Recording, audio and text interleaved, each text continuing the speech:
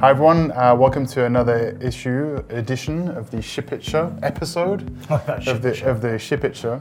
I'm here with Colin Bodal, CTO of Groupon, starting a new role over there. And today we're going to be talking about how sharing language and sharing taxonomy and really clarifying what you mean by specific words and phrases helps transform an engineering organization or align an engineering organization behind a vision. You told me a great story the other day about, or just as we were talking coming in here, about how continuous build meant one thing to one person and one thing to another person.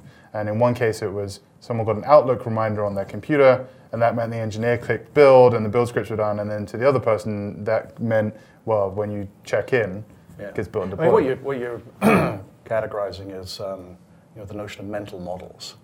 I started my new job, 3 weeks ago. It seems like a lifetime ago. Congratulations. Well, thank you very much. And yeah, when you come in, to a new organization, whether it's a new company or whether it's a new organization, you have a set of mental models. I know what a project plan looks like. I know what an architectural diagram looks like. I know lots of things, but of course they're all personal to me. So when I come into a new organization and I say, I want to look at the architectural plan for X, and somebody says, sure, no problem, and they'll go off and they'll come back and bring it in 3 or 4 days later, the chances of it actually fitting my mental model are pretty much close to zero. I mean, there'll be a lot of the right words and there'll be some pictures and some diagrams in there, but I'm going to have a lot of questions and I'm going to have a lot of feedback.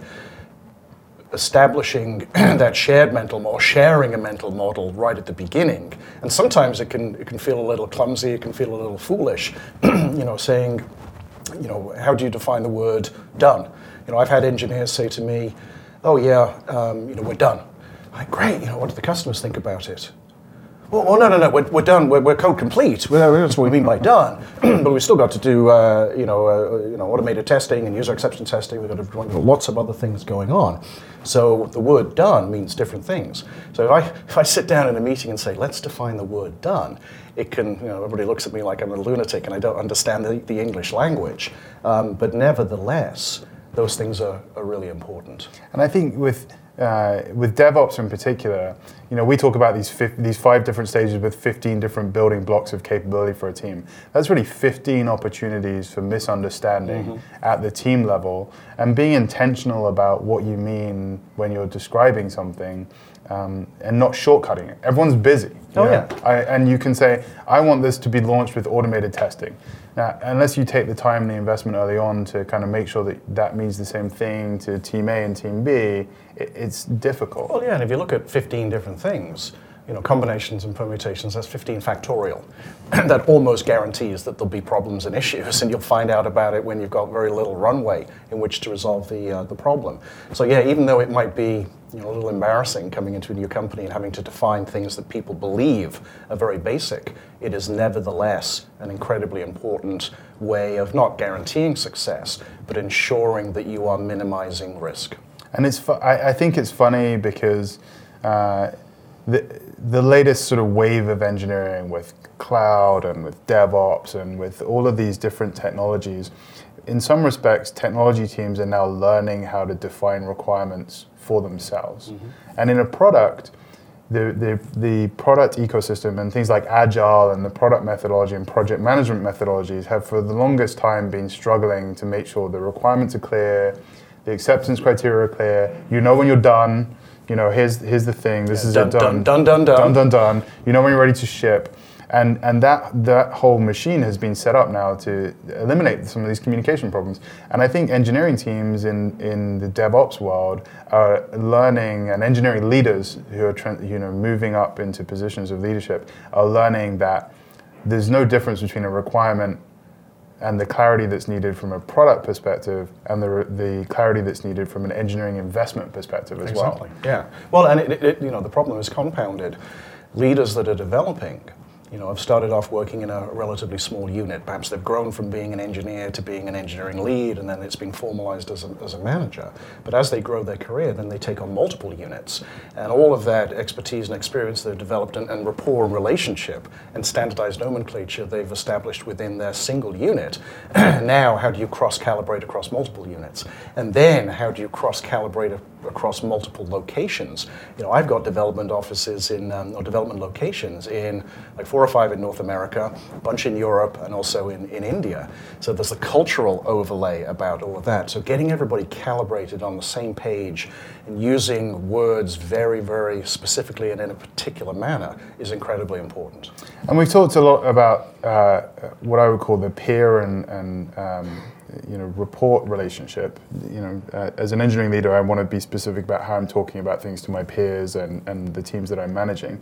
You've got a lot of experience, of course, talking to boards, and in some cases that compounds the issue, because if you say continuous integration to a development team, they'll get to where you think you are, and you'll get to where you think are, and the gap will be fairly closed or easy to close. Mm-hmm. But when you're dealing with a board, or you're dealing with non-technical C-level, like how do you convince them that you need to invest in term, and like how you define those terms? It's hard because a lot of members of boards are non-technical, and if you apply technology to technical terminology, it can be confusing. So you want to not simplify it. I mean, you're not talking down to them, but you've got to pick a language, again, a nomenclature that they're familiar with.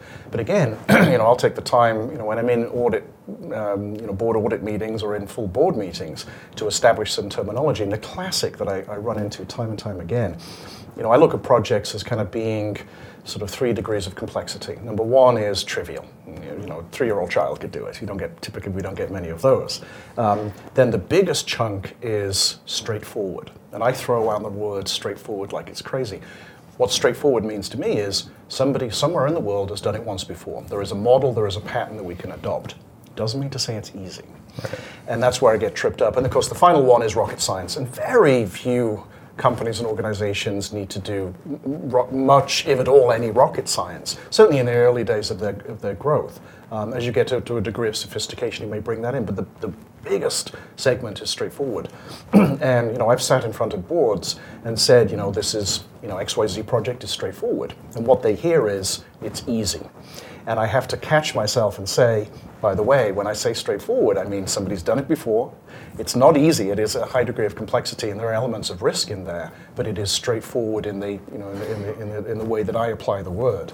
And if I don't catch myself and say that, it can lead to misunderstanding, miscommunication, and misexpectation, which certainly when you're dealing with the board of a public company can be a really bad thing. That's probably not a good scenario. Yeah. Okay, so. In closing, if you are if you're a new leader or a leader that's being brought into a situation who's got a lot of technical background and is bringing a lot of, I hesitate to say baggage, but bringing a lot of terms and phrases along with them and mental models in their head, what would be your advice for that first 3 weeks? How would you? I think it's exhibit a lot of humility. Be prepared to have some folks look at you like, why is he defining these very simple terms? But take the time to define your terminology and ensure you're cross-calibrated across the organization. That will save you an incredible amount of pain and confusion and ambiguity in the future. Thanks very much for taking the time, and pleasure having you on the Ship It Show. Excellent. I hope you'll come back again. Absolutely. Thank you for having me. Thank you so much.